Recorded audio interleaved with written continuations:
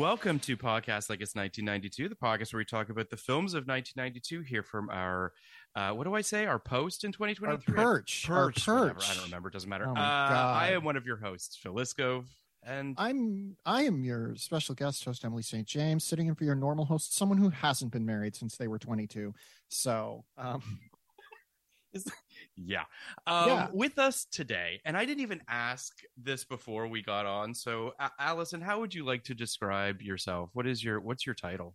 Oh my God, former child actress. someone who could have been something. That's what you. Well, you definitely are something. Let's just say that. But chief content officer of Shondaland. There you go. Big fan of all things Iscope and his podcast. Well, that's very kind of you. And obviously with us today as well as Ashley Lyle, the co-creator of the phenomenal Yellow Jackets, a show that Emily knows nothing about, obviously. This is, first of all, Alison, this is your first time back in many a moon. So, and this is your, first and foremost, it should be said, this is the first time you are appearing with Ashley.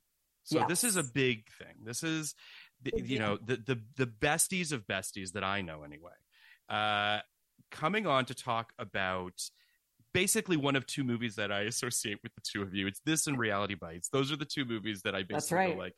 So when we talk about Reality Bites someday, obviously you guys will come back. But Alison, you haven't been on for a movie since The Virgin Suicides in like 2017. Where all I did was talk about 9/11. It was a ray of sunshine of an episode. But I want to find out, had you guys saw this in 92? Around 92? Do you remember when you saw this for the first time? Yeah, what do you think, Ash? I think it was not. I thought it was VHS. I thought it was when we could rent it, is when you and I first saw it, but you might have seen it in the theater. No, I didn't see it in a theater because at that point I did not really have the agency to convince a parent to take me to the movies. But we did convince Karen Lyle to take us to see Threesome, which is another podcast. That is a whole story itself. One of my favorite Alison Eakle stories. Yeah. The preview of that is that Alison made us leave the theater. Yeah. Her virgin ears could not be around Threesome. Yep. Yeah, no, this was definitely a Blockbuster special, or in my case, Hollywood Video in Belmar, New Jersey. Hollywood Video. Sorry, yes, it was the best chain. Yeah. It was great. And we were also extremely obsessive about the soundtrack. As it seems, I would argue, is its lasting legacy. It's less the movie, more the soundtrack. Yeah. I mean, but Emily, you had never seen this film before. You watched this film for the first time today. Yeah. Which is weird because I love Cameron Crowe. I mean, I don't love everything he's done, but I sort of in general I'm in his corner. So it's weird I hadn't seen this one, but I had. It does feel like a blind spot for most Cameron Crowe fans, I feel like, just because I feel like Say Anything, Jerry Maguire, Almost Famous, sort of the bearing walls of Cameron Crowe fandom. Mm-hmm. You know, obviously Elizabethtown, you get diminishing returns a little bit, but all that being said, I was surprised you had not seen this one before. Yeah, especially because I write a lot of Roadies fanfic and post it on AO3. Yeah, I mean, no, I don't know. I very much was like, I felt like I'd seen this movie, but I'd seen Reality Bites, like, and they're wrapped up in my brain. The tracks. I just felt like I had seen this movie because I had seen advertising in the early 90s. Like, it's not to say that like this movie looks like a commercial, but commercials ripped off this aesthetic and Reality Bites aesthetic so much. It's just a bunch of like earnest floppy haired dudes and women with like a haircut that's like right here, just like, staring plaintively, and it's kind of cloudy. And you know what? Sure. Why not? I mean, stop and think about it. I think that Singles and Reality Bites joined forces to single-handedly ruin an entire generation of women in terms of dating. Yep, that's is it because of the men that exist in these movies? Oh, I don't know, Phil. Well, no, I mean, it's completely fine that it was just like, oh, lower your standards. Does he say bless you when you sneeze? Good enough. I mean, there is also, the fashion of that time is also, this is very kind of grunge adjacent. I mean, this movie's grunge, but Reality Bites is kind of grunge adjacent. It's very sort of MTV. All the guys look like they need a shower. Early hipster. I feel like Troy from Reality Bites is like a type for every single guy I knew in 2002. Oh, and I mean, you and Phil know this, Emily, in my office at Shondaland, there is one piece of art that hangs, and it's a painting by Kevin Schmidt of a scene where Winona Ryder as Lelena Pierce is standing with Ginny Garofalo between Troy and also Ben Stiller's character. And I say, this is it, me trying to pick between the two wrong dudes for most of my 20s. Like this wrong dude or this wrong dude, but they're appealing in so many different wrong ways. Sure. Ben Stiller is not appealing in that movie at all. That's just wrong. Aww. Well, okay, but you don't think he's maybe physically Ben Stiller, but I mean, what Ben Stiller represents, I think, is somewhat charming. Well, the point at which he believes in her work until you realize he wants to bastardize it is also kind of charming too. In contrast, the douchey corporate sellout is the one we're rooting for now. Okay, until he sells out. This is okay, but here I do think this does kiss up against singles. Hey, yes, Phil. please, Emily. Yeah. I would fuck Ben Stiller in Reality Bites. I would. It would happen for me. I would do it. Okay. Well, speaking of that, I have a question for everybody here. Campbell Scott, hot? Yeah. Yes. Yeah. Interesting. Yeah. He was actually one of my premier 90s crushes, which lasted into Dying Young. Love that movie. That is a not good movie, but I don't know why. Campbell Scott like kind of does it for me. It's so funny because this is indicative of how Ashley and I operated with crushes in general. In 1992, Ashley's like, I can see the merit in a gentleman like Campbell Scott. And I'm like, have you seen Eddie Furlong's teardrop haircut? Do you understand how hot Fred Savage is? And Ashley's like, I like a 28-year-old surfer named Eddie Vedder. And we would tell each other stories of like, okay, let's imagine you're going to meet Eddie Vedder on an airplane. And then for me, this was our primary sleepover activity. Well, not the only, there were plenty, including playing a lot of Nintendo pinball, making up songs, and dressing up Barbies like sluts and doing little runway shows with them. But one of our primary sleepover activities was as we were falling asleep, we would, I guess we were just both born storytellers for better or for probably worse.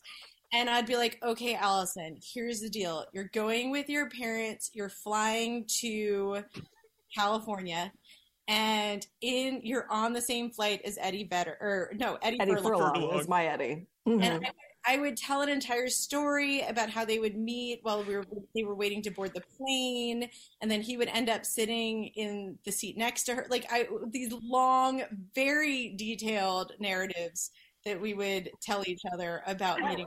And I just like that in turn, I'm like, so Ashley, you, age 12, are going to meet Eddie Vedder, age 26. He's married. We're going to blow past that. Sorry, Beth.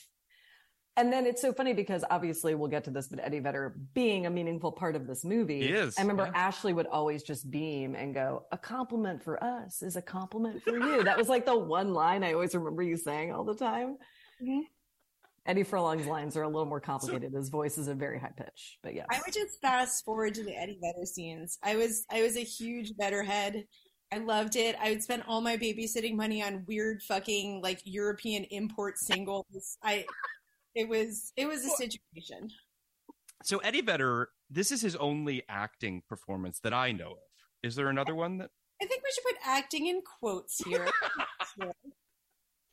He's delivering lines. He is saying words on camera, yes. Yeah. I mean, you never saw his turn on Chekhov's Uncle Vanya on Broadway, so. I'll just say this, though. He's of the acting musicians in this movie, of which there are a couple, he's the best. Like, he's the most believable. Chris Cornell's reaction shots at the steps of the building are pretty good. They're fine. He is inches from looking down the barrel of the lens. Like, he seems very unsure of himself. And I think it's Emmett, right? He's the right.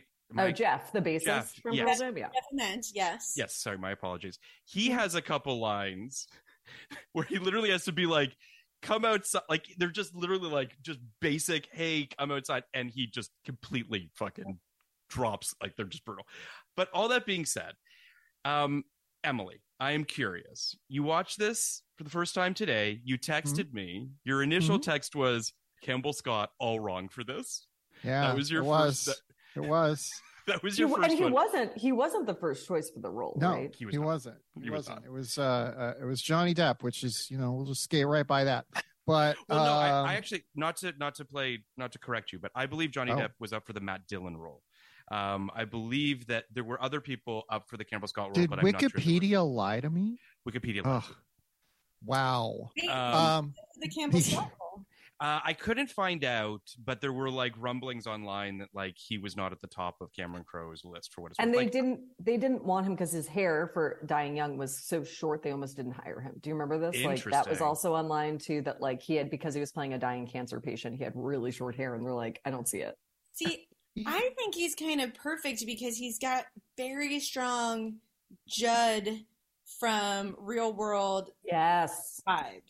Like, he feels to me like the quintessential normal 90s dude, as opposed to the like going straight into the grunge dude, or again like the Ethan Hawke vibe. Like I feel like he feels a little bit more real, and it actually rounds this movie a little bit. Like he just feels like he would be a normal guy in the 1990s, just trying to date, trying to compete with all the Matt Dillons and Eddie Vedders of the world. And And but wait, Emily, who would have been all right for the role? Yeah, who's the top pick? I mean, it's like Ethan Hawke. Like that's the problem. It's like Ethan Hawke is just one guy who should come in, and do this.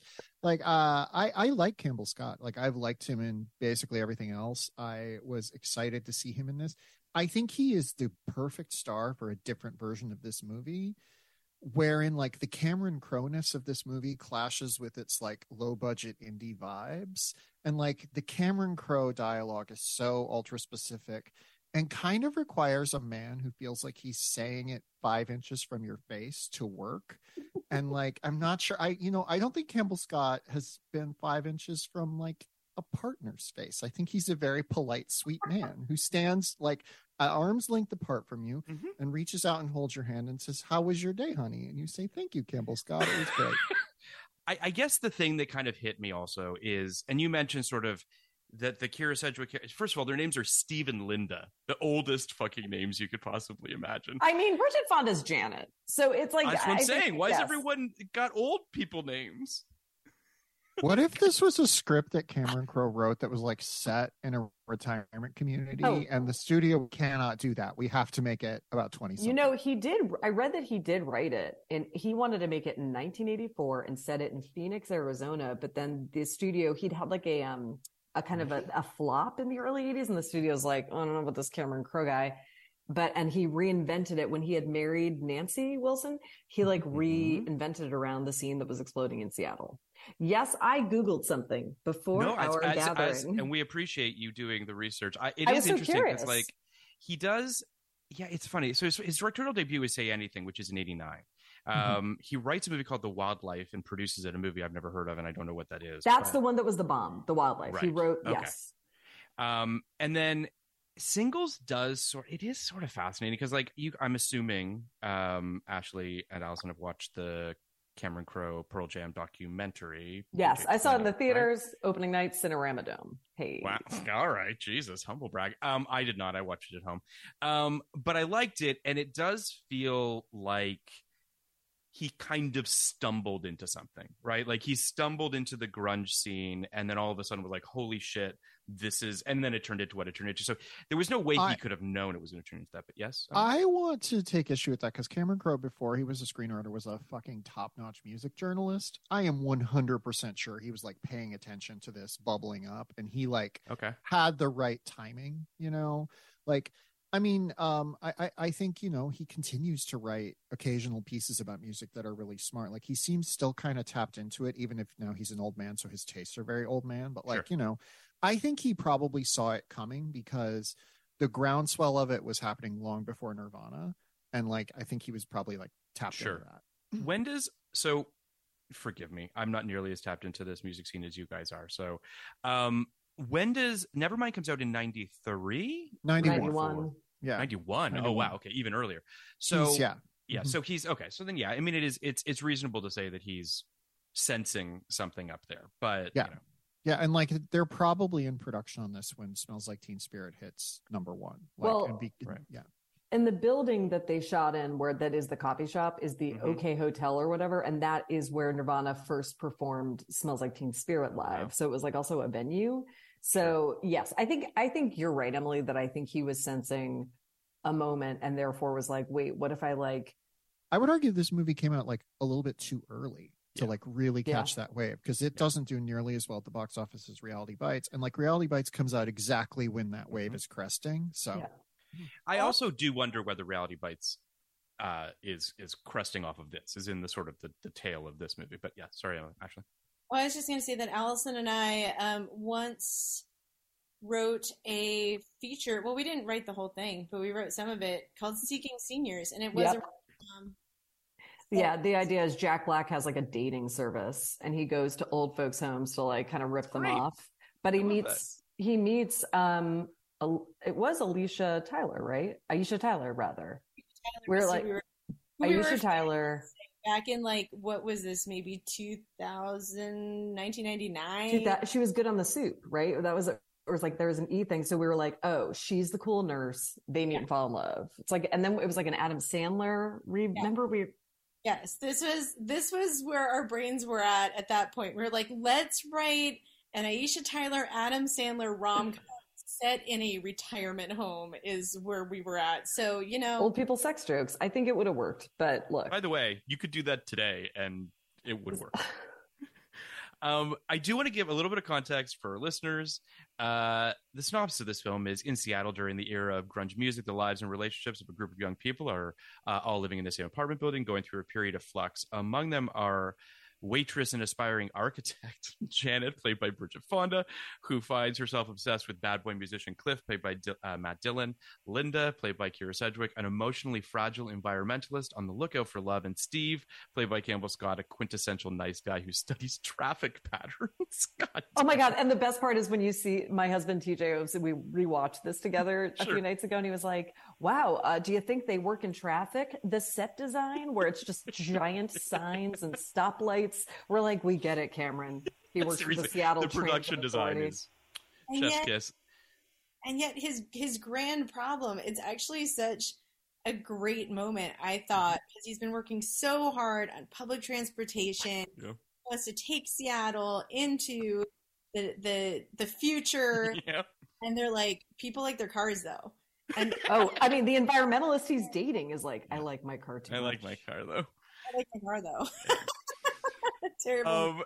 So Singles opened on September 18th, 1992 against Sneakers, Captain Ron, Husbands and Wives, and School Ties. It would go on to make $18 million on a $9 million budget. It's got 79% on Rotten Tomatoes and 70 from critics, 73 from audiences.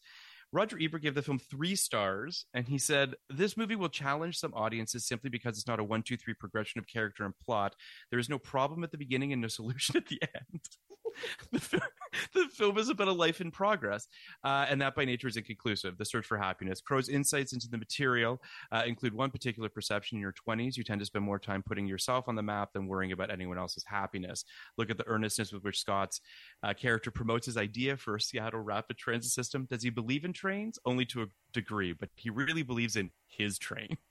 Singles is not a cutting-edge movie, and parts of it may be too whimsical and disorienting for audiences raised on cause and effect plots, but I found myself smiling a lot during the movie, and sometimes with amusement, sometimes with recognition. It's easy to like these characters and care about them. I mean, I don't disagree with that, but Emily, you said something to me, you texted me something as you were watching that I do think is very astute, which is it does feel like a pilot. Like it feels more like a pilot than a movie, because it's kind of just like setting a bunch of stuff in motion and then like kind of wrapping up some of them, but it's really just the romantic stuff that they wrap up.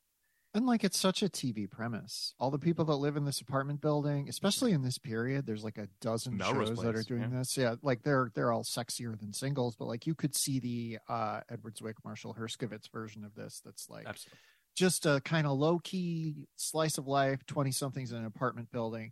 And as we all know from Roadies, television is Cameron Crowe's ideal medium. So like, well, really Cameron Crowe accused He accused Friends of stealing the idea from Singles, right? But I do want to say, implied. I mean, they did try to make a television show version of Singles. I don't know if it was at NBC, but they tried to develop it. And then when Friends happened, he felt as though there was a connection there. I'll say this. When I read that before watching this movie, I was like, all right, Cameron. And then there's a moment where this like jaunty kind of score, and we're outside the coffee shop, and then we cut inside to this character. I'm like, Cameron might have a point. Like he might. There's also a fountain. A fountain is very central. And... Right. There's also. Don't forget the scene where Jeremy Piven shows up dressed as the Holiday Armadillo. Like that was like kind of that felt. It was a little on point. Yeah, it's true. But I mean, listen, I don't think that. Clearly, I imagine he consulted with some lawyers and felt that he didn't have a leg to stand on for an actual lawsuit. But like, I do think that there's something to be said for the connection. Then he would also have to sue two guys, a girl, in a pizza place, and like. It becomes such a burden to have to sue all of these shows that are similar. Yeah, well, I mean, yeah.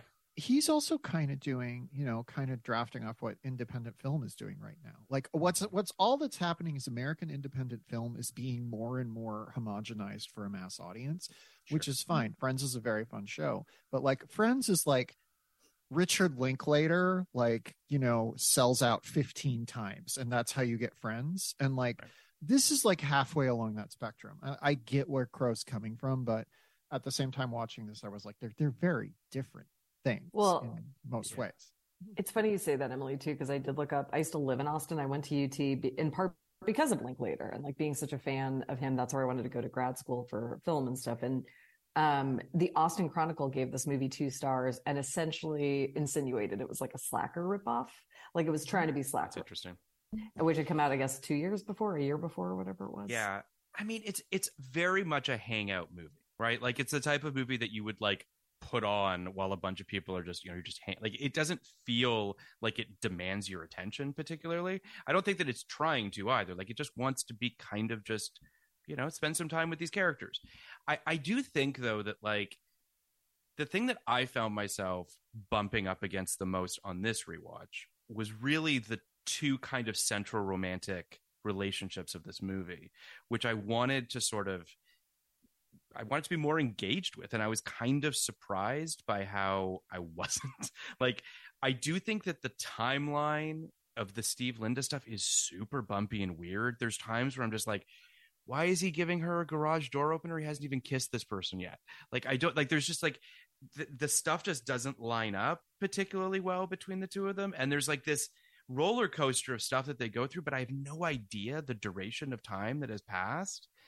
And I just found them both sort of like, I just found them very old. I was just like, jeez, Phil. I'm justice for that, like, midlife. But they weren't even midlife. They're not, like 20 fucking 22. No, they're supposed to be 30. I think Janet's 23, just graduated. I think they're like 29, 30. Yeah, because they have like careers. She has that moment when she's like 23 seems so old. And I was just like, I'm literally going to throw myself into traffic right now. You're talking about 23 being so old. But I don't know. There was something about the Steve and because I think if you had to pick one kind of arc that you're supposed to be latched onto through this movie, I think it's Steve and Linda, or do you think it's Janet? No, it's true. Cliff? I personally think it's a little bit of both. Okay.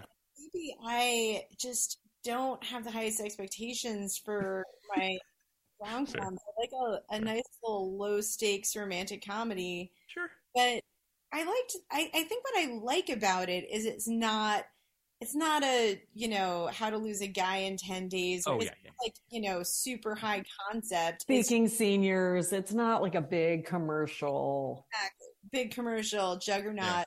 Yeah. But the problem, I feel like what I liked about it, and maybe this is now me applying the lens of hindsight and looking at my own dating in my 20s, but like a lot of the ups and downs don't make any fucking sense. True. I feel like every relationship I had in my early 20s, and I was a bit of a serial monogamist, it's like, we're super into each other, and now all of a sudden you're being weird, and I don't fucking know why, and now you're into me again? Okay. And it's, I think that that rang true to me upon rewatching it. And, you know, even the garage door opener and her getting weird about it, it's like, that made sense to me in how much it didn't make sense.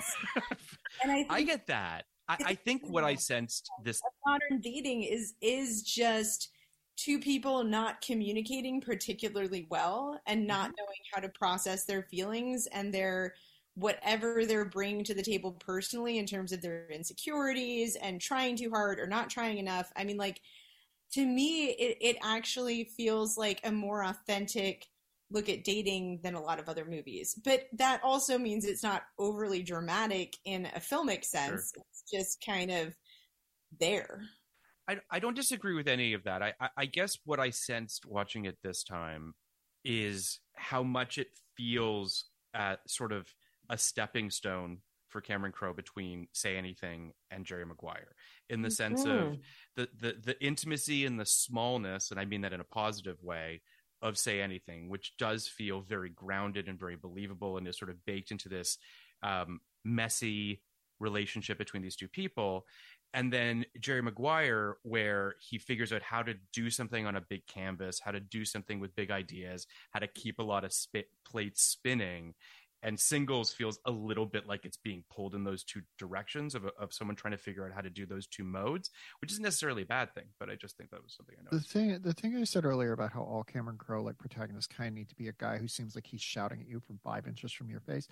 I think if I'm zeroing in on it, like the through line from John Cusack to Tom Cruise is their Hallmark greeting cards that operate with the logic of a con artist.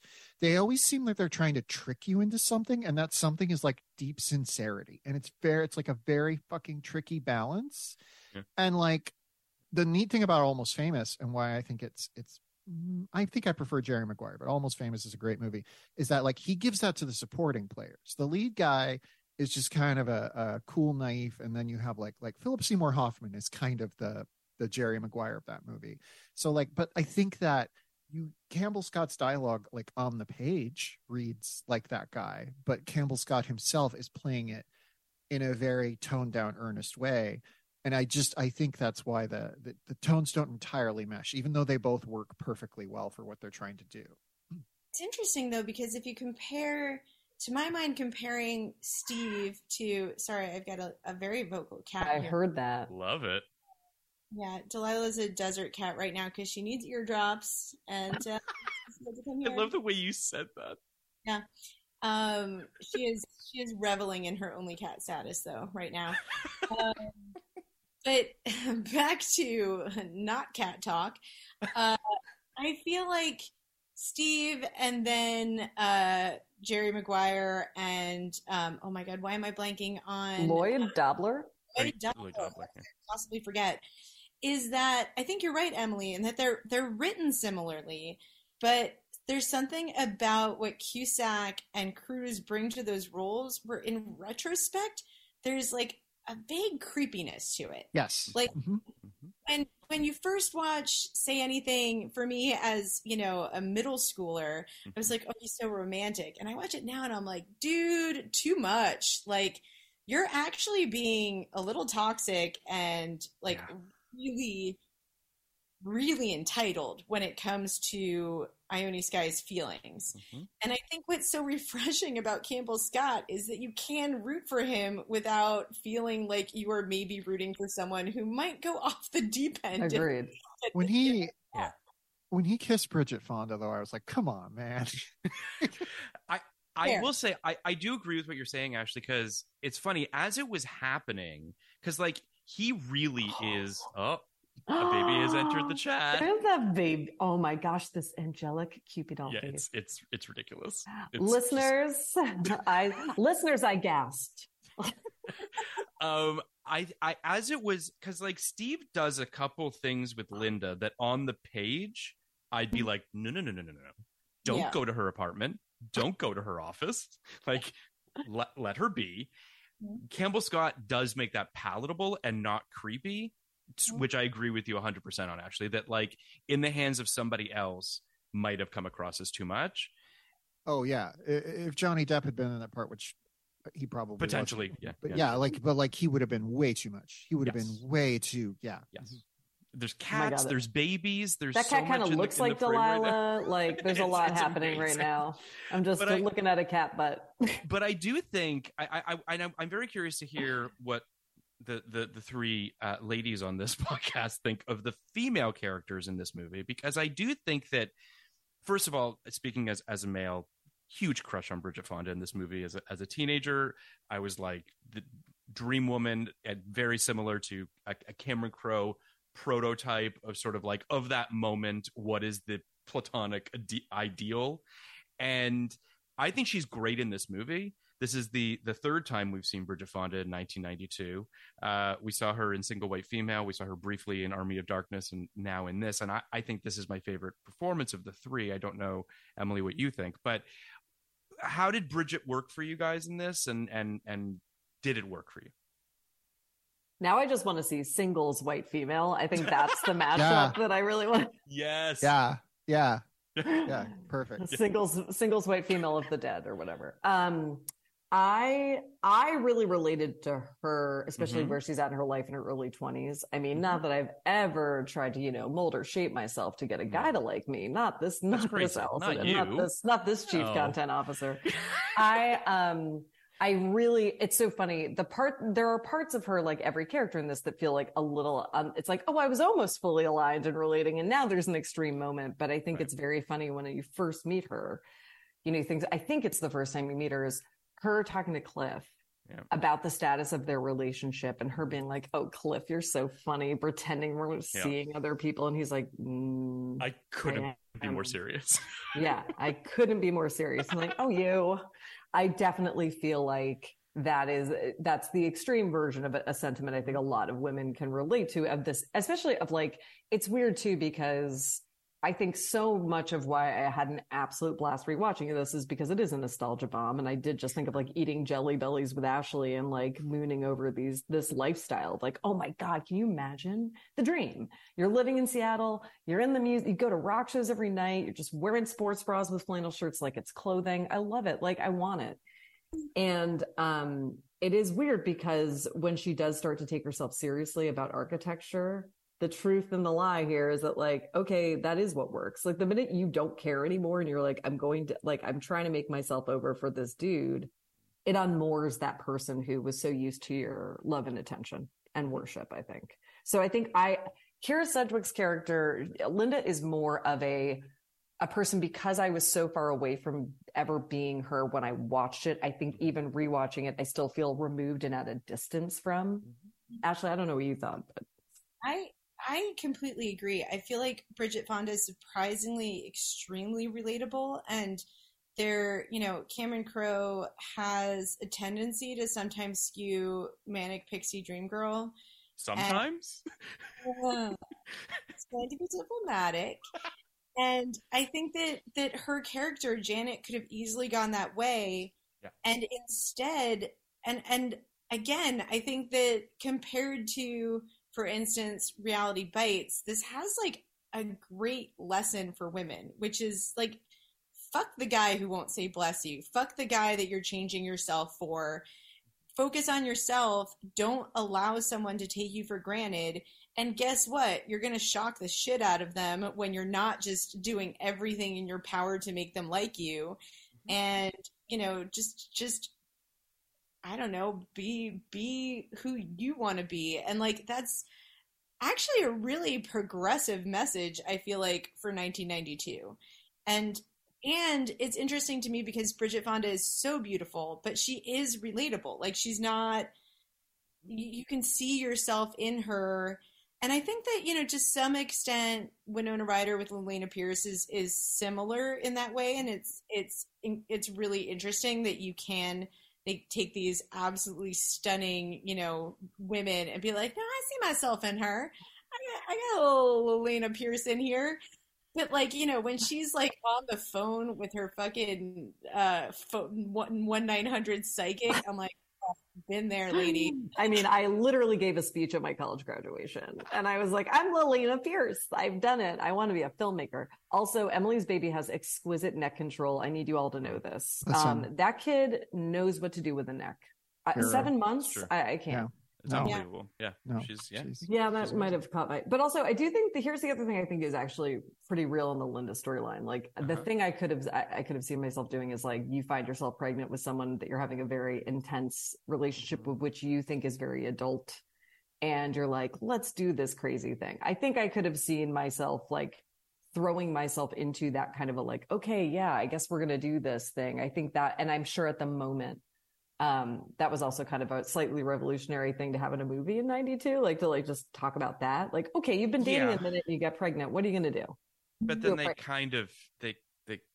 That's the they cheat on it a little bit in terms of, I mean, I'm like, that car accident made her lose a baby. I don't understand. I thought it was a fender bender. I can't even remember now. It was but she goes to the hospital too. Like she does. I know. It's the 90s move, where you're, my favorite example is the show Party of Five was going to have Nev Campbell have an abortion. And at the last second, the network was like, no, she has to have a miscarriage. So they had her have a miscarriage on the way to the abortion clinic, which is even as like was she a super fender bender. What happened? No, it just happened on the way. It happens. Yeah. Really? Wow. Yeah. Okay.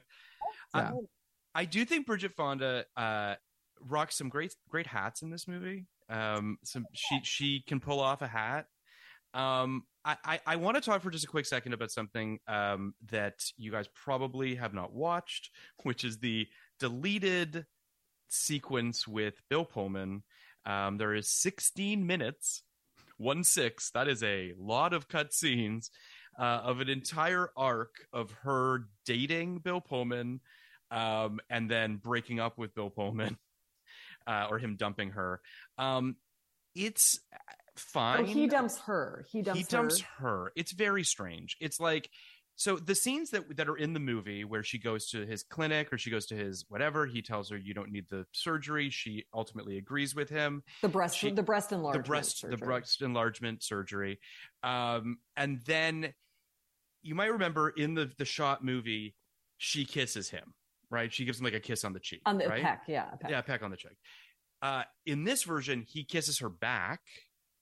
And there's kind of this like moment of like, what's going on here? And then we cut out of that scene. Then we cut to them. Now, again, this would not have been the sequence of events the way that they're laid out in the deleted scenes. But basically, they're in her bathtub having sex with all of these like candles around them. And it's like very like, softcore, whatever.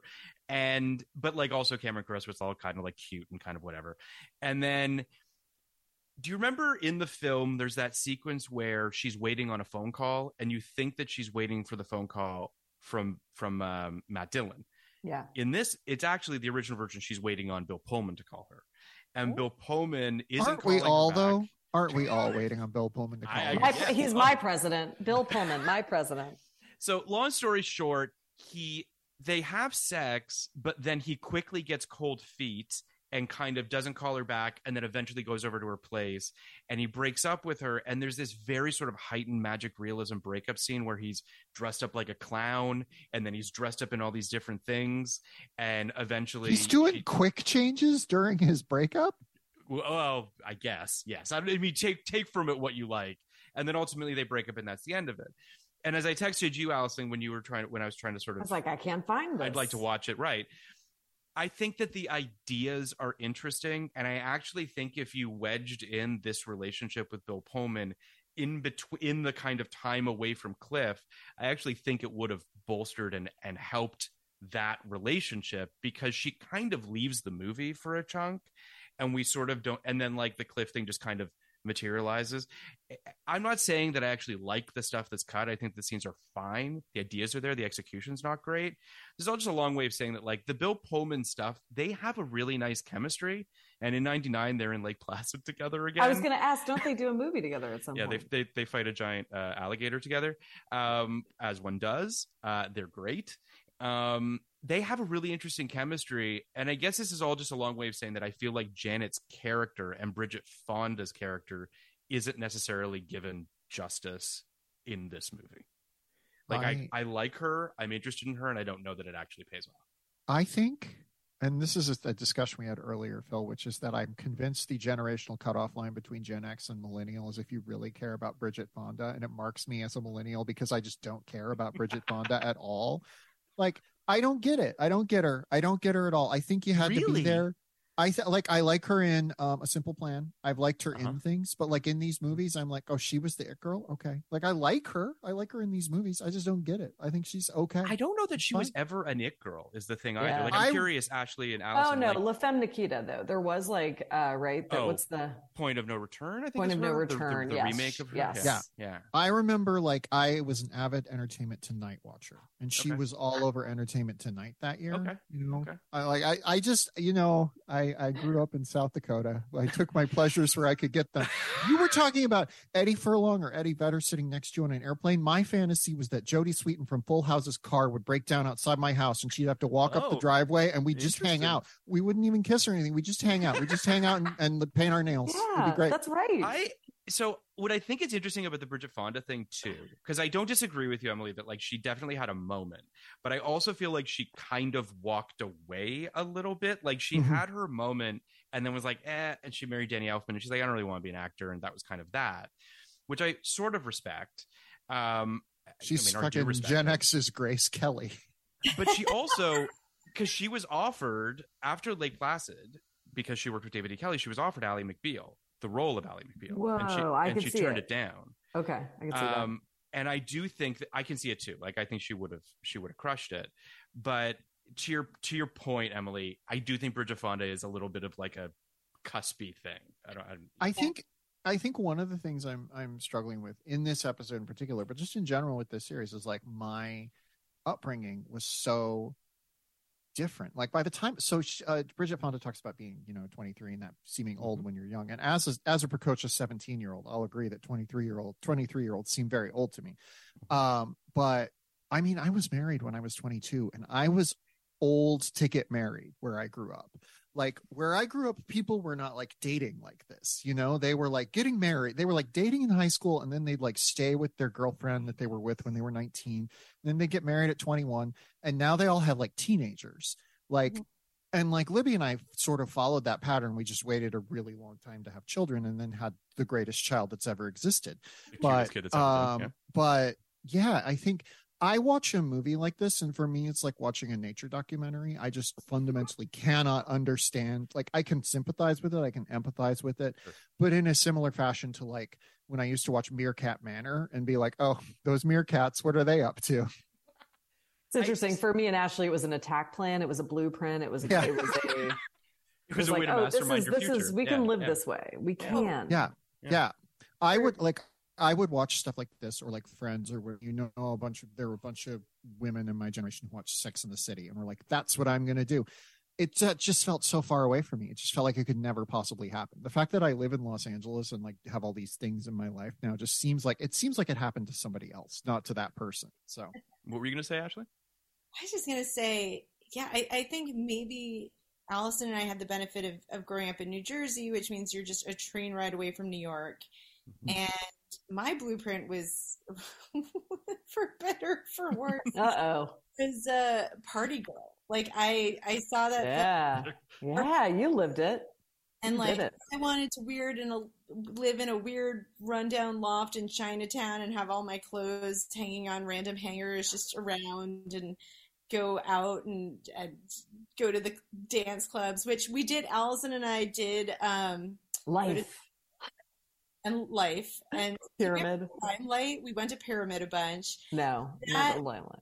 And I remember thinking I was very progressive because my plan was, I was like, I'm not going to get married till I'm 28. I was like, that felt very old. And I was like, I am going to be an independent woman and live my life, and I'll get married old at 28. And cut to me being 36 and actually getting married. But and even then I was like, how are we ready for this step? I mean, we had been together for 11 years, so Yes. But yeah, I feel like I feel like I know, like I have cousins who grew up more like you did, Emily, where it was like, yeah, you might wait until you graduate college. Like that was a move. You wait until you're 21 and then you start having kids. And it's so interesting to me to I have friends who are just having kids now. Obviously, you guys just had a baby. Allison, you have a 2-year-old. Kara has a 4-year-old. Our friend Genevieve is pregnant currently. We're all, the same. I don't know how old you are, Emily, but the rest of us are in our 40s. And then I have friends from high school who have kids who are about to go into, high school. And it is such an incredible culture gap. I have high school friends whose kids graduated from high school, and I like look at them on Facebook and I'm like, whatever. And by the way, I mentioned earlier I'm 17. I'm sure that just kind of like got glossed over, but yeah, I'm 17. Yeah. Yeah. I want to ask a question that seems a little off topic, but I am curious as to your thoughts. The whole fourth wall breaking in this movie, which is sparse, kind of just there when it feels like being there. But I'm curious, like I just didn't know why it was there. It works fine. I generally don't like people breaking the fourth wall. This, for whatever reason, works. But yes, Alison, you know what? you raised your hand. Yeah, I'm too used to Google Meets. I do. It's funny because I think what Ashley said is so right about Campbell Scott being like a Jed. And I do think it was like a weird moment in time. It's like, how this baby, stop looking at me, baby. It's ridiculous. Oh, yeah, it's so cute. Get out of here. But the real world having the confessionals interspersed. Yeah. It's funny. I'm like, is this a chicken or the egg thing? Like the first season of Real World, the New York had aired right by the time this was like being made. So I kind of wonder if it was like a thing of the moment. Oh, that's interesting. My brain sort of forgave it because it feels like a confessional. That could absolutely be true. And I didn't dislike it, but Ashley, what did you think? I mean, I didn't mind it. I will say the scene that always sticks with me is it's not a break the fourth wall moment exactly. It's sort of a breaking the fourth wall in the middle of a very bizarre fantasy sequence is the sex scene. Sure. Talk. And I remember being very confused. I mean, this was sort of pre-internet. And when that sportsman, I don't know any basketball player. Yes, correct. Yeah. I believe it's Xander McDaniel. But yes. Yeah, the X-Man. X-Man. Yep. Don't know anything about him. Yeah. But when he says to Steve, he says, "Don't come." Don't come. Yeah. I had no idea what that meant. And I was like, I know it's a weird sex thing. I feel a little uncomfortable right now, but like, what? And so I was very flummoxed by that. And it was definitely a few years until I was like, oh. Okay. That pseudo joke kind of makes sense now. Yeah. I mean, what's interesting about the fourth wall stuff is that there's two instances where the first is Campbell Scott talking to camera, telling us about, romance and what have you, and then he refers to Cliff outside. He's like, "Hey Cliff, can you keep it down? I'm talking here," and like points at the camera. And then like later Cliff is talking to the camera and there's like movers going by. He's like, "Hey guys, I'm talking." Like, so it's like, what world are we living in here? I don't know what the rules are, but whatever. Because there are no rules. It's just right. And it's so good. It's just doing what it feels like. Yeah, sure. I feel like it feels a little like High Fidelity, but yeah. I feel like direct address to camera is always good and always bad simultaneously. It's just like, that's a great point. There's no way to do it that's not like doesn't draw you in just a little bit, and there's no way to do it that doesn't repel you just a little bit. I'm someone who like my chief fucking writing sample has direct address to camera, but it's just like I love that device, but it's so hard to do. You're making me remember, like Sex and the City season 1 used to have it. Yeah, and then they got rid of it. Yeah, and then they just made it VO instead, as opposed to talking to camera. Which is another extremely divisive device. And I am a big defender of voiceover. Personally, I almost always love it, and I know it's common commonly said, never do voiceover. It's a crutch, blah, blah, blah. But then I'm like, oh, yeah, what about the first season of Veronica Mars? Checkmate. Mm-hmm. Sure. So, yeah. Or Felicity. Or Felicity. I mean, guys, do not leave Grey's Anatomy season 1 out either. Also that was Grey's like a trendsetter. Yeah. That was a trendsetter. Yeah. Yes. I struck the other day alongside Winnie Holzman of My So-Called Life. Oh, fame. that's And, awesome. My So-Called Life is like my show, and the 60 way minutes. the way that she used voiceover there, like voiceover's great, talking to camera's great. All shows should have to do both at the same time. Winnie Holzman should be very afraid if I ever see the picket line, because I have definitely made, that there was at least another episode broken post her learning that Brian Krakow wrote that letter, and like my life's mission is to find out what happened next. Carrie Galogly routinely is like, remember when ABC ruined our generation of women by being like, the guy who sleeps with their best friend and can't read, he's the one. He's it. Yeah, it's really Troy and Jordan Catalano. Those are the ones. But she was about to fix it. Although Brian Krakow is like a little bit toxic in his own right. Talk about he's like the ultimate like nice guy. Yeah. But I think he was going to grow out of it. He was just a little bitter, and of course he's bitter because Jordan sucks, like just objectively sucks. Yep. But he's so hot, so it's like, that's really the conundrum all the time. And then he goes on to give an amazing performance in House of Gucci, which like is an important thing. It's true. Well, and I was reminded of his first work in a secret deodorant commercial with Denise Richards in 1991 that really makes you go, Jared. I have a strong suspicion that you are being very sarcastic, Emily, but I actually kind of liked him in House of Gucci. He might be my favorite performance in that movie. I love him in House of Gucci, and I don't think it's I don't know what he's doing, but I love him. And I'm not a Jared Leto fan. I just was like, look at this guy. He's giving it his all. He is so committed, and you actually end up liking his character because he's such a fucking goon. It's just like, why, how, so many questions, but I was here for it. Like, I walked out of that theater being like, all right, Jared Leto, okay. I want to say that to what you guys were saying about devices, I think that ultimately any device, if done well, works. If it's done poorly, it's done poorly. Wow. And I think that but I just think that because I agree with what you were saying, Ashley, about how voiceover has like this weird stink on it, and I'm just like, first of all, it works in movies all the fucking time, like Goodfellas or any number of Scorsese films that have incredible voiceover work. Like it can be a great device, and I think that generally speaking, direct address to camera can sometimes give me the creeps, but it works. Oh, can we talk about another? Oh, sorry. Go ahead. I was just going to say, I'm glad we agree that Angela Chase should have ended up with Rayanne. That would have been a great relationship. I agree with that. They would have made each other better. Rayanne is doing fine. Rayanne is, I think, a princess in Europe somewhere. She is now, yes. A countess. So she, What were you going to say, Allison? I was going to say, can we talk about a device called cameos? Because this film has some cameos. Cameron Crowe has a cameo, which is kind of funny as the music reporter, which feels very improv-y, just in terms of like what Matt Dillon's doing. Like, it just feels like he's just riffing. It's great, but it doesn't. It feels completely just like unmoored. There's obviously Eric Stoltz has a cameo as a very loud mime. Peter Horton shows up, director of the Grey's Anatomy pilot. Yep. In a fantastic. Also, I kept thinking, like, did these girls, you know how Debbie in the movie has a roommate, Pam, who's also wonderful, and like another great supporting female in this.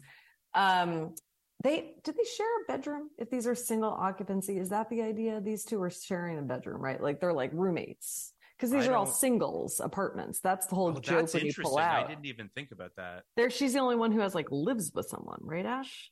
Yes. This baby, I can't know. It's a detail that escaped me.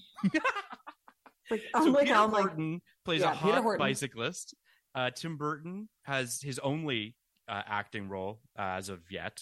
Video dating service where he says $20 rather than $10, and creates a dating video for Debbie that is a comedic highlight of this movie. It's delightful. who else is in this? Gus Van Sant is like seen moving furniture, right? Paul Giamatti, which is not technically a cameo, but one of his first speaking roles, just sucking face very, very intensely on a date, which is kind of amazing. Yeah, this movie's kind of packed with a bunch of like, bit players. It's kind of incredible. I was thinking about this as well in terms of like how I feel a bit out of touch with some of these movies of this era. Like there are all these people that are like famous where I don't know why they're famous. And then I watched this movie and I was like, oh, that's why they're famous. Okay. Like I will, there are these movies that are like iconic early 90s, 20 something movies. And everybody in them went on to become famous. And I just never saw them. And now I'm like, oh, Kira Sedgwick. Okay. That's where she comes from. Interesting. But you said it earlier, Emily, when we were talking about Cameron Crowe and this idea of like Hallmark cards. He does very much write like lines that he knows are going to like pop. Do you know what I mean? Like when he, Jerry Maguire has 17 of them. Has a million of them, right? Like catchphrase lines that feel just believable enough coming out of someone's mouth that it doesn't feel like a catchphrase potentially. Oh, you mean like that's a very nice hat? And I don't mean that in an Eddie Haskell kind of way. Like that was the commercial, Emily. When you were like, I feel like I'm watching a commercial. That was like all I remember from the ad campaign of the movie. Yeah. I mean, there's like, emotional ponytail guy, emotional larceny. He's Mr. Sensitive Ponytail Man. I think not having an act is your act. I mean, there's just like stuff that, and then there's even just like Cameron Crowe isms. I think about like her opening the door for him. Like that's such a Cameron Crowe thing to like get so focused on like a little thing that feels so meaningful in some bizarro way. And obviously the garage door opener, which we talked about as well. But like, there's just, things about like even just Steve's train feels like Jerry Maguire's memo, and it feels like Lloyd Dobler's MMA obsession. Right. People getting very kind of like obsessive in a way that can be charming but also psychotic. I think there's this thing in novels. There's this famous second novel problem, which is you've used all your stuff in novel 1 and novel 2 you don't have anything left. There's like, I'm convinced there's an opposite second novel problem, which is now you just throw everything else you have into the same thing and hope it works. I feel like Cameron Crowe is perpetually trying to do that. Like, and sometimes it does work. Jerry Maguire, it works, but you get to like Elizabethtown, which I know, Phil, is your favorite film of all time. It's not my favorite film, but I did defend it. It's like, and it just like, there's so much in there that it becomes so top heavy that it just crumbles. Yeah, and this movie's very much like I've put in everything I can think of. Here's direct address to camera. Here's like 5 billion cameos. Flashbacks. Yeah. There's you get to flashback to college and the safe sex party. And him as a little kid on the playground talking about spam. Like it is exactly what you're saying, Emily. Actually, you look like you had something you want to say. Oh no, I was trying to remember. My favorite line in the movie, which I'm going to massacre right now, but it's just when Eddie Vedder says, "Bees, man." That's my favorite line in the whole movie. Oh, shocking that Eddie Vedder is your favorite line in this movie. I'm glad I was sitting down. Yeah, we're huge in Belgium. It's so hard for me to parse through whether or not I think this is a good movie just because it holds such a little special. Same. I totally agree with you guys. And it's because like I went through, I had a feeling, Emily, that you had not seen this film before.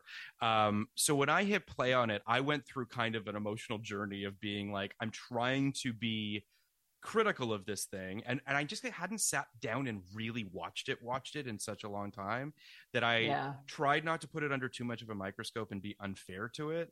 But I also feel like it's kind of a you had to be there movie too. I just want to say that my baby agrees with y'all because she just pulled the microphone out of the USB. She was like, "You don't get to talk anymore. You're wrong. You're wrong." Let's pick a different 1992 movie. I also think that there's a lot of deliveries in this movie, of line deliveries that I love. Janet saying, "You're a surgeon." Many, many babes are into it. Like the way that people deliver, no one speaks like that. But it just works. I think this movie is 3 really good movies smashed together into one okay movie. Because like, yeah, it just kind of like, I get what he's going for and I get the structure that he's trying to do, and I think it's really cool. It's just like, yeah, there's just like little beats that are elided in each arc that just kind of. Oh, there's also like, oh my God, you're reminding me now. I'm like, there's like chapters. Yep. There's there's like title card interstitials. Yes. It literally has every device. It's all his ideas. He put them in the same thing. And it just, it's I don't know. And for a young Alison and Ashley, it just didn't get better than that. Weirdly, I have a question. Go ahead. Yes, please. Which is, I would love to hear, just because again, the soundtrack was as important as the movie itself. Mm-hmm. But I would love to hear each of your top 3 tracks from this soundtrack. Emily, can you name 3? You know what? When fucking order, by the way. When fucking "Drown" by Smashing Pumpkins came on, that was my shit. I was a Smashing Pumpkins head back then. Same. And now, Billy Corgan, of course, totally normal guy. Nothing totally weird going on. There's nothing weird about him. What do you mean? But Alison makes a note to go Google Billy Corgan. I'm like, what's happened? I don't even know. Alison, if you have not done yourself the favor, or anyone listening to this podcast, please Google Billy Corgan Thunder Mountain roller coaster. I've seen that. It's the best thing that's ever happened. We actually got to use "Drown" in the season of Yellow Jackets. Oh yeah, which is phenomenal. So I listened to my vinyl version of the soundtrack before recording this episode, so it is fresh in my brain. But I will also say, as was my wont back in the day, kind of jumped around a lot in this soundtrack. Like, I don't know that I sat down and listened to the soundtrack cover to start to finish. Generally speaking, there were songs that I really loved. Smashing Pumpkins is one of them. I gotta be honest, Waiting for Somebody, that's fantastic, works for me. I think it's great. I love it. I think it's a jam. And State, Love and Trust, like, you can't go wrong with that. I mean, not only is it such a bop, but it's very strange because Paul Westerberg went from being like the baddest bad boy with the Replacements, and there's actually, I think it resurfaced recently, there's a clip of the Replacements playing Saturday Night Live, and Harry Dean Stanton was the guest host, and apparently what a show. All like banned from SNL forever in perpetuity after that, because they all just got fucking wasted for an entire week straight.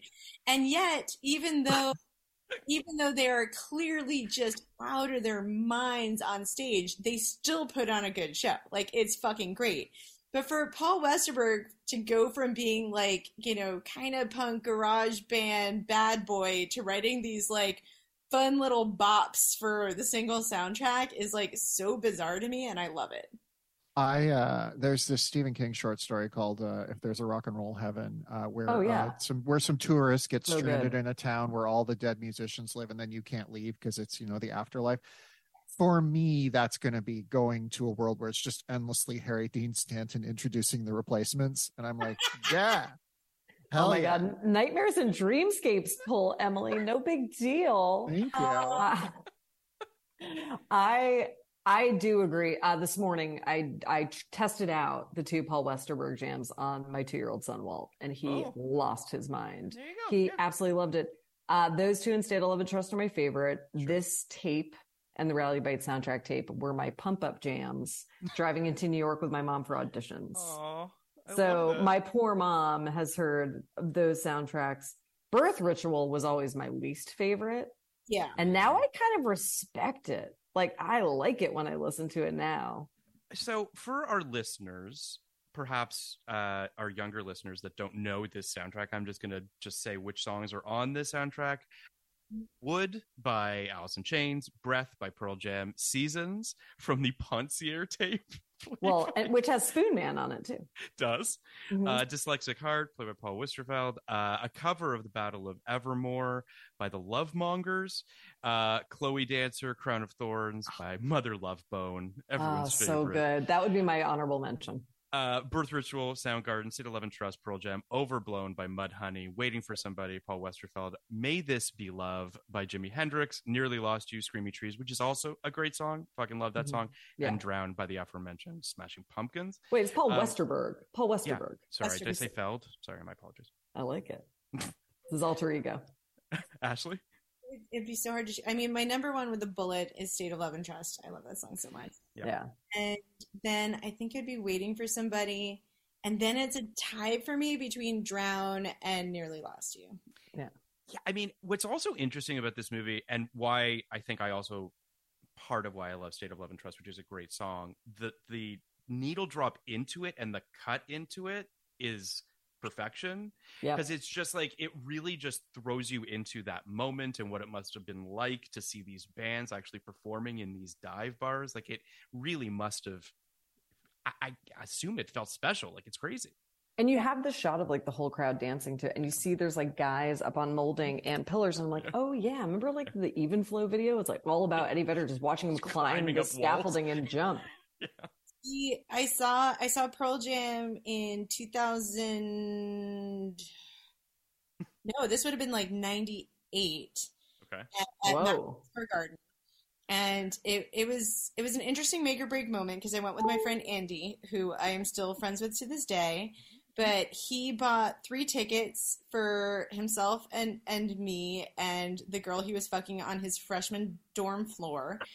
And he bought completely fake tickets. Just like, I remember he showed them to me and I was like, Andy, what have you done? Like, there was no pro triple X. Like, what are you doing? Why did you think these were real? So there was a lot of disappointment, and we ran to the will call, and we were like, are there any tickets available? And they were like, we have 2 tickets. And I was like, Andy, this is a real friendship test.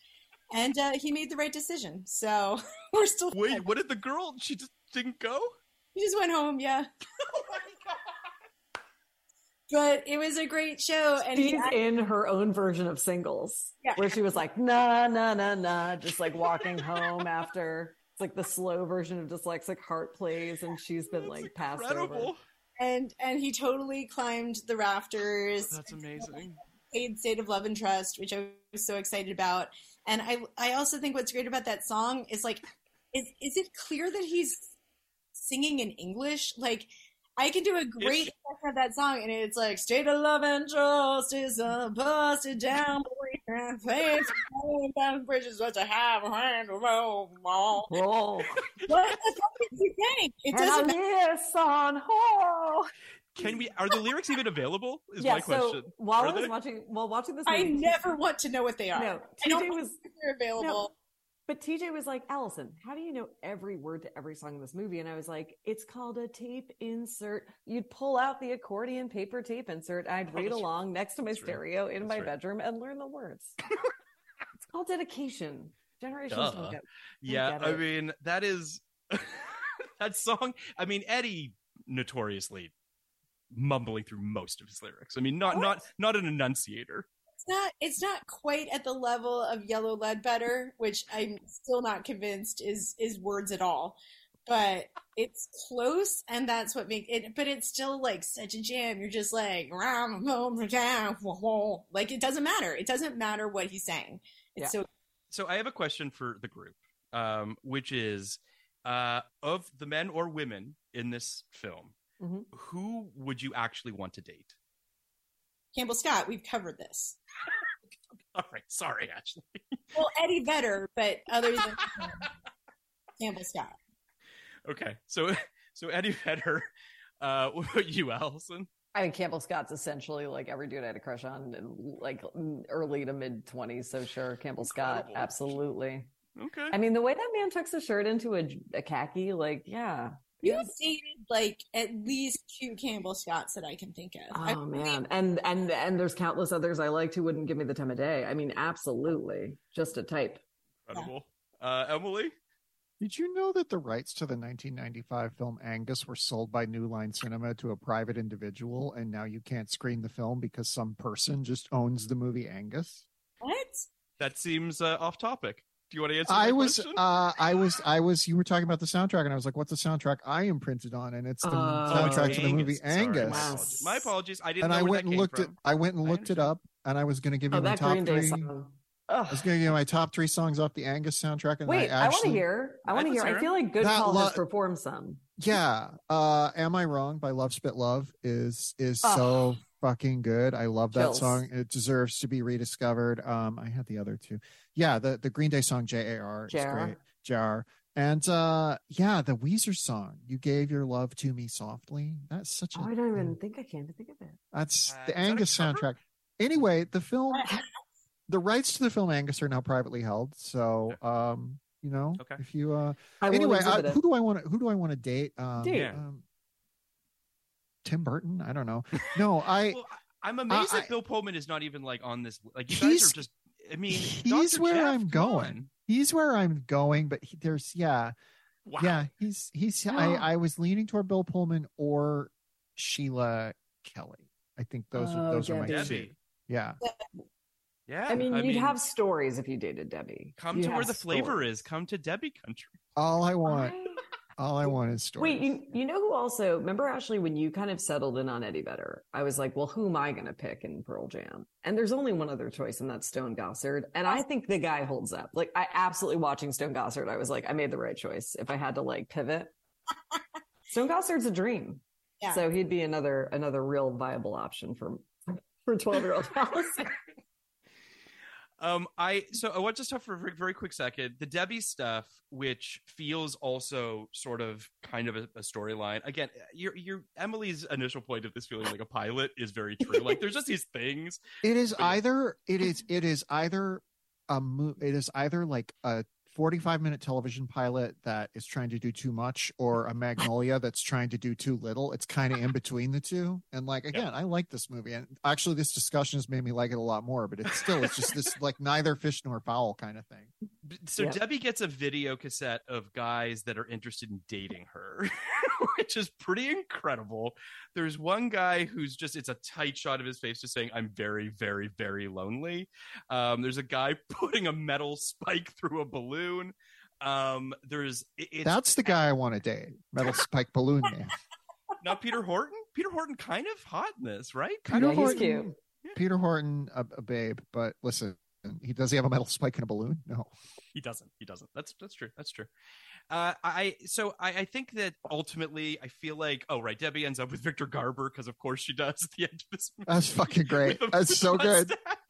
I want to end up with Victor Garber. That's the other cameo. Isn't Tom Skerritt's apparently in this movie too? I did not. He is. He's the mayor. Yeah, it's the mayor who says, says no at lunch to the super train. Yeah, he's like, I'm going to give you an answer, and then I'm going to thank you for your time. No, I feel like to Gen X, Tom Skerritt represented the man. Like he was just in so many things. Poison Ivy. And then Poison Ivy. I was just listening to the Korean Along With podcast about the Lolita, and I was like, I forgot about that movie. Yeah, that movie is a lot. We liked it though. Poison Ivy fucking rules. It's so good. It's so good. Listening to the podcast, I'm like, I got to finally watch this because, as Ashley knows, Alison played by the rules. And when I saw that VHS tape at 14, I was like, that's not for me. That's okay, so you didn't watch any R-rated films until you were legally allowed to? No, I did. Like Die Hard and stuff. Like whatever my dad watched. I snuck stuff. Alison was the buzzkill at all of our bigger sleepover parties. I didn't see Pretty Woman until I was 4 months postpartum. Allison, we would have been such good friends. My best friend in high school was named Alison, and now I think she might have been you. So we procured Pretty Woman for a sleepover party. It was Frida's sleepover, I think, right? No, it was at Frida's house. Yeah, at her out sunroom. We were all so excited. We're like, we're gonna get to watch Pretty Woman. This is fucking great. And Alison just kept saying, I'm not allowed to watch that though. I'm not allowed to watch it. I'm not allowed to watch it. You guys can go watch it, but I'm not allowed to watch it. And we were like, Jesus fucking Christ. And then, then there was the incident where you literally covered your ears and closed your eyes in the theater and said, we have to leave. So you were, God was watching me. Just for context, you were with your mother, correct? Yeah, I think that's what it was. It was like, I think if we had just been, and it was the day Kurt Cobain died, Ashley, Frida, and I convinced Mrs. Lyle to drown our sorrows. It was me, Frida, Monica? or Joan. I can't Christina Shaheen? I don't know. Pretty sure I was there. I think I was there. Emily, the other Allison. Went to this like janky theater in Long Branch, New Jersey, and the problem with Threesome was the marketing was deceptive. So like, I don't know if you guys remember the marketing for the movie Threesome, but they made it look like a fun rom-com romp. Yeah.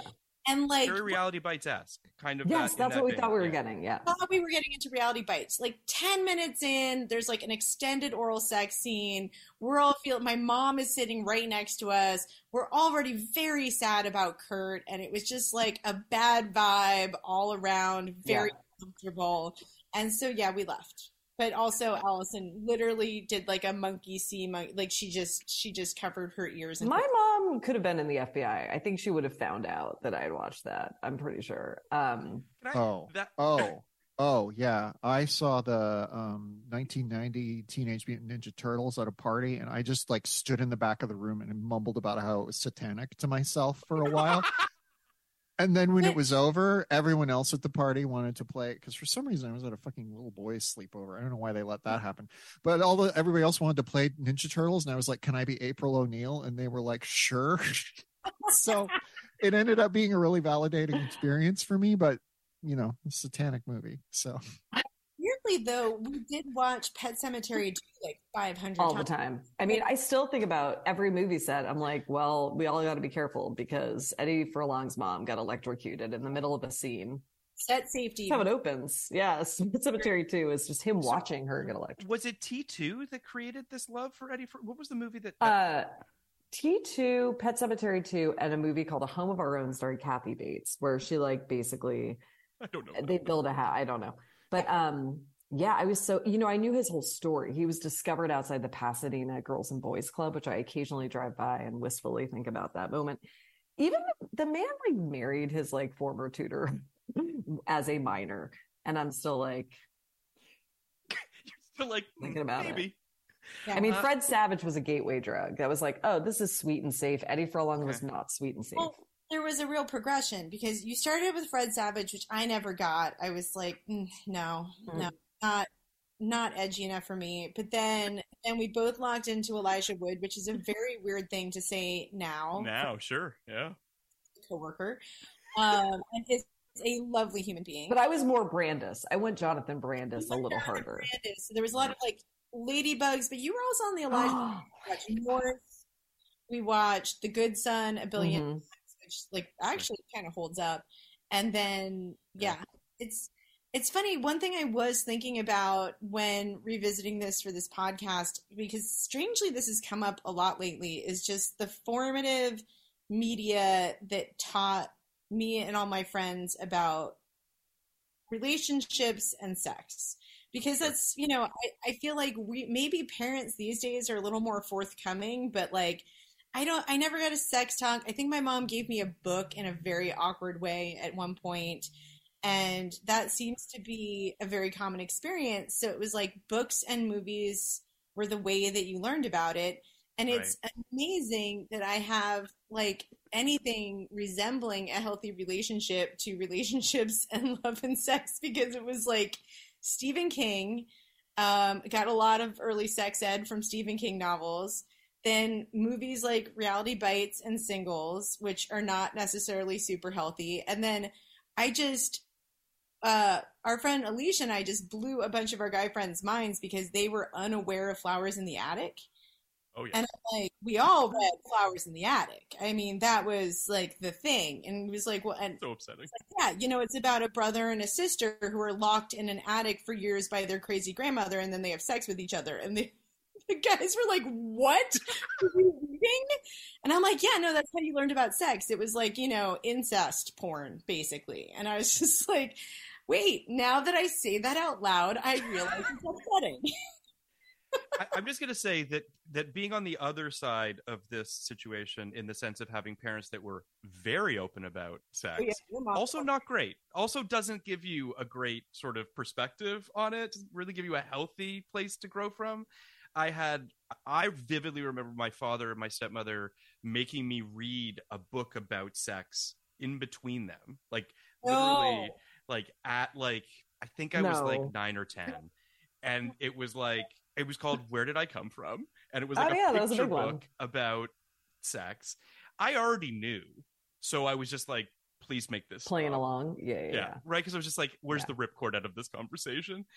And then I had a mother who was like selling pot to my friends in high school and like telling them jokes about blowjobs. I was just like, none of this is good.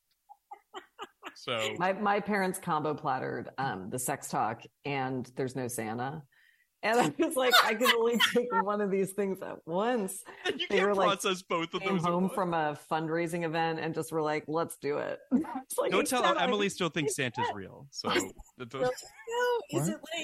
it like so that your brain is overloaded and you couldn't get too upset about either one?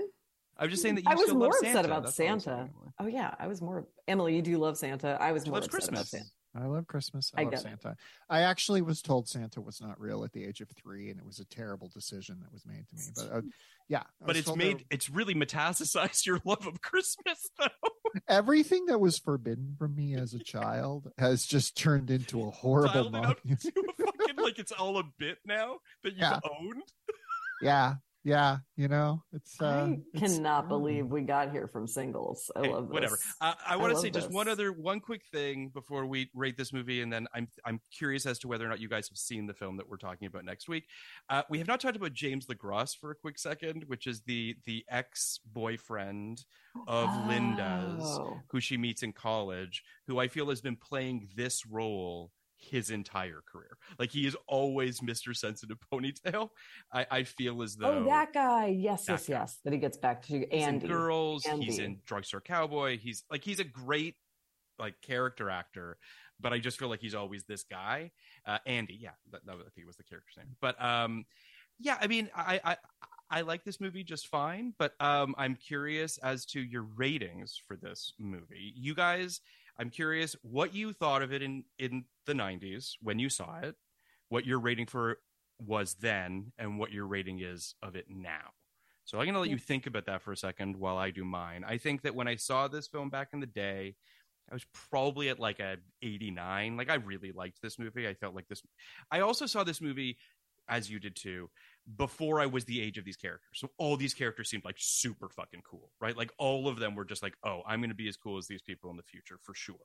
Mm-hmm. So there's that projection on it as well. Watching this again yesterday, it went down a little bit in my esteem. I think I'm now at like a 79. Like, I do really like this movie, but I was starting to see some of the like Cameron Crowe stuff that was kind of not working for me as much. And I still really love it, but I think I was a little bit more critical of it this time. But what about you, Alison? Where are you? Where's young Alison, and where's Alison today? I mean, young Alison was 100, like probably 93, because I didn't understand the other 7 that would have taken me there, like missed some of it. Sure. I think I'm still pretty solidly around a 90. Like, watching this gave me so much pleasure, and it is such a perfect, I really respect the way that he was ahead of his time, and it was such a perfect time capsule, and that there are so many delightful touch points that still ring true amidst the slightly cartoonish elements of that lifestyle. Sure. So that would be probably where I shake out. Ashley? I mean, similar to Alison, I was probably at like a 99 when I first saw it. That one was the cum joke I didn't understand. I don't know what that is. Cum joke -1. I think watching it now with clearer eyes and having a lot more film watching under my belt, it would go down a little bit. I think I'm at a solid like 83. Mm-hmm. It's still a very enjoyable movie to me. I think that it has a lot going for it, but it's certainly not something that is currently in my upper echelon of all-time greats. Sure. I would want to rewatch it, by the way. Like, that means a lot to me. Like, true. I kind of want to rewatch it again, so I think I'm giving it a higher score for that too. Sorry, Emily. Yeah, coming into this, I was like low 60s. Like, I liked it, but also I'm a harsher grader because like Love Phil's it. like, well, 50's the cutoff line. And I'm like, okay, anything over 50 is a good score. But you also used to be a critic, so like I did used to be a critic. So, but I was like, came in like 63. This conversation has bumped me like 67, 68. I'm like, okay. I'm into it. I like this movie. I think I would like either the 45-minute pilot or the 3-hour Magnolia version better. Like it's just kind of in between the two. Queerphobia, there's not. It's kind of not applicable because this movie's aggressively white and aggressively straight in a way that's so white and so true. In a way that plays kind of strangely in 2023. Like obviously a lot of the movies we're watching are very white and very straight, but like this movie doesn't seem to be aware that non-straight people exist. So yeah. You know, and I wonder if it's sort of between 90 that there is sort of a turning point, like not to bring it up again, but just having rewatched Party Girl, which is such a queer film, and it's so celebratory of queer culture in New York. I also wonder, like, I personally know almost nothing about queer culture in Seattle during the grunge phase. Sure. So like I don't know if they're kind of just being a little myopic or if it's really just a product of its time. But, you know, it is interesting because on the one hand, it is so white and so straight, but it's also not problematic in an aggressive way. So it's sort of just like, meh, just there. I'm also kind of like, I don't want to see Cameron Crowe writing queer people. I just think he'd like get it really wrong. Also accurate. I do think too, we've talked about this a little bit in previous episodes, Emily, but like because we're in 92, there's still a little bit of that 80s hangover that's happening at the top of the decade. And you also have, this is an election year, you've obviously got Clinton winning later in this year, and it does feel like that kind of ushers in a lot of stuff too. Like you have this weird George H.W. Bush bridge from Reagan, but like what kind of Clinton ushers in does change everything. This is definitely a year when there's a lot more subtextually queer stuff. Like we obviously Single White Female is a movie about how all women want to become each other and possibly kiss each other. Like just a true statement. There is a weird homoeroticism to White Man Can't Jump, but like I feel like Philadelphia comes out in 93 and it's actually a really big hit, and that like sort of clues Hollywood into we can be more forthright about this stuff. So yeah, this is right before the Philadelphia moment. Yeah, it's true. So next week we are talking about Nora Ephron's directorial debut, This Is My Life. I don't know if you guys have seen this film. I actually think you guys would love this movie. I love Nora Ephron. It's her first movie. It literally, as you can imagine, I think it made like $5. It stars Julie Kavner as a single mom who is trying to be a stand-up comedian. And it is really, really good. She obviously wrote and directed. She co-wrote it with her sister Delia. And it's actually based on a Meg Wolitzer book, which is also interesting. It's all very sort of like, you know, she does Sleepless in Seattle the next year. So like, which obviously like puts her on the map and turns, you know, her career into what it is. But this was the first thing that she did. Gabby Hoffman is also in it as her daughter. Samantha Mathis plays her other daughter. It's a really good movie. Emily, have you seen it by any chance? No. I think you're really going to like it. It's a really funny, smart kind of. We have Carrie Corrigan coming on to talk about it. I highly recommend you guys check it out. I think you would really dig it. Love it. And you know, it's Nora Ephron, so like, you know, no, I do. How I bad do can it be? But honestly, thank you so much, guys, for coming on and talking about singles with us. Thank you for having us. This is a blast. This was an absolute joy, as always, and can't wait. Allison, let's not wait 6 years for you to come back and talk to us. Allison, a toddler. Yeah. Allison, do you have feelings about? I like to call him the Big B, but his name's Beethoven. He's a Saint Bernard who's in charge. I watched Beethoven with Ashley Lyle. That's who I watched it with. Have you guys seen Beethoven for real? Yeah, of course. Yeah. We definitely watched that together. I guess we know who's coming on to talk about Beethoven. And it's Bill Clinton, actually. Well, it also, it features my husband's biggest Hollywood crush. Oh. Bonnie Hunt.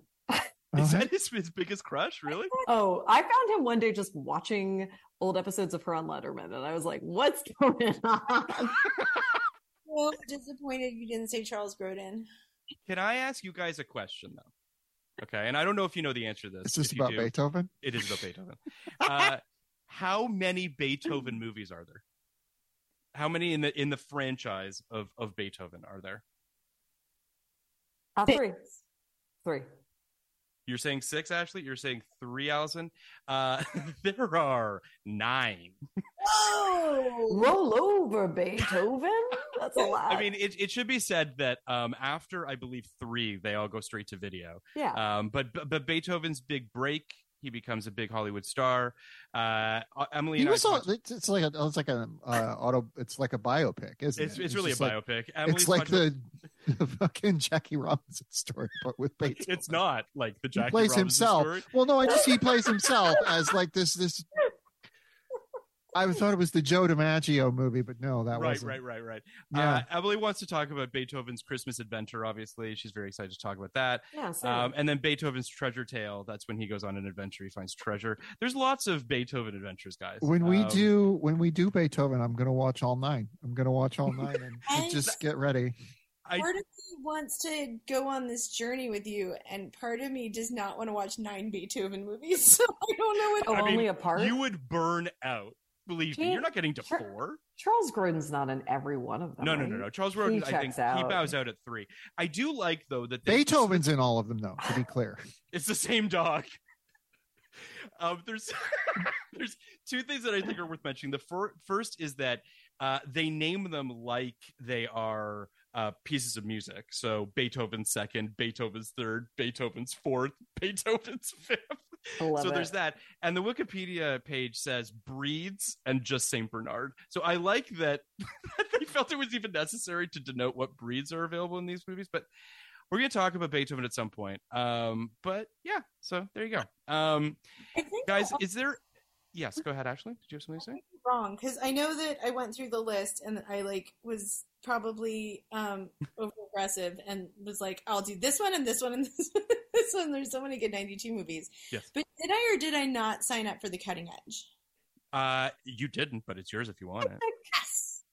Alison, you want to come back for cutting edge? Absolutely. I owned that movie on VHS. Topic, My baby. Mom loves it. Maura Kelly. It's Maura Kelly. It's when I told Emily the premise of The Cutting Edge, she just laughed in my face because she couldn't believe it was a movie. I love The Cutting Edge. I've seen The Cutting Edge. I love it. Yeah. It's so good. And it's D.B. Sweeney, the other Campbell Scott. Yeah. Do you know who wrote and directed The Cutting Edge is the question. Oh, wait. It's someone good and I can't remember. Tony Gilroy. Yes! Oh, yeah. Hell yeah. Yes. That's why that just came up, because I did a with him recently. He was lovely, by the way. He was so nice. But everyone's so excited about Andor or whatever. I don't do the Star Wars thing, and all I could think was The Cutting Edge. When you said Star Wars singular, I'm like, yeah, you don't do the Star Wars. I'm not into a Star Wars, is what Ashley was. Ashley wants. I want none of this Star Wars.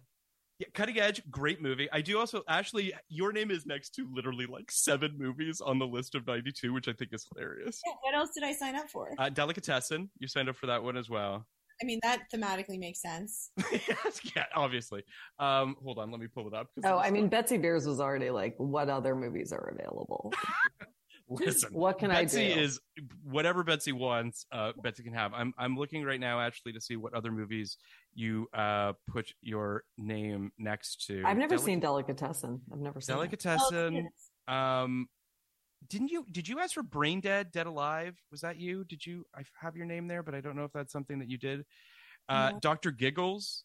Oh, Alison, we gotta do Dr. Giggles. I've never seen it. You just like always talked about it, and I was too scared to see it. That was a theme.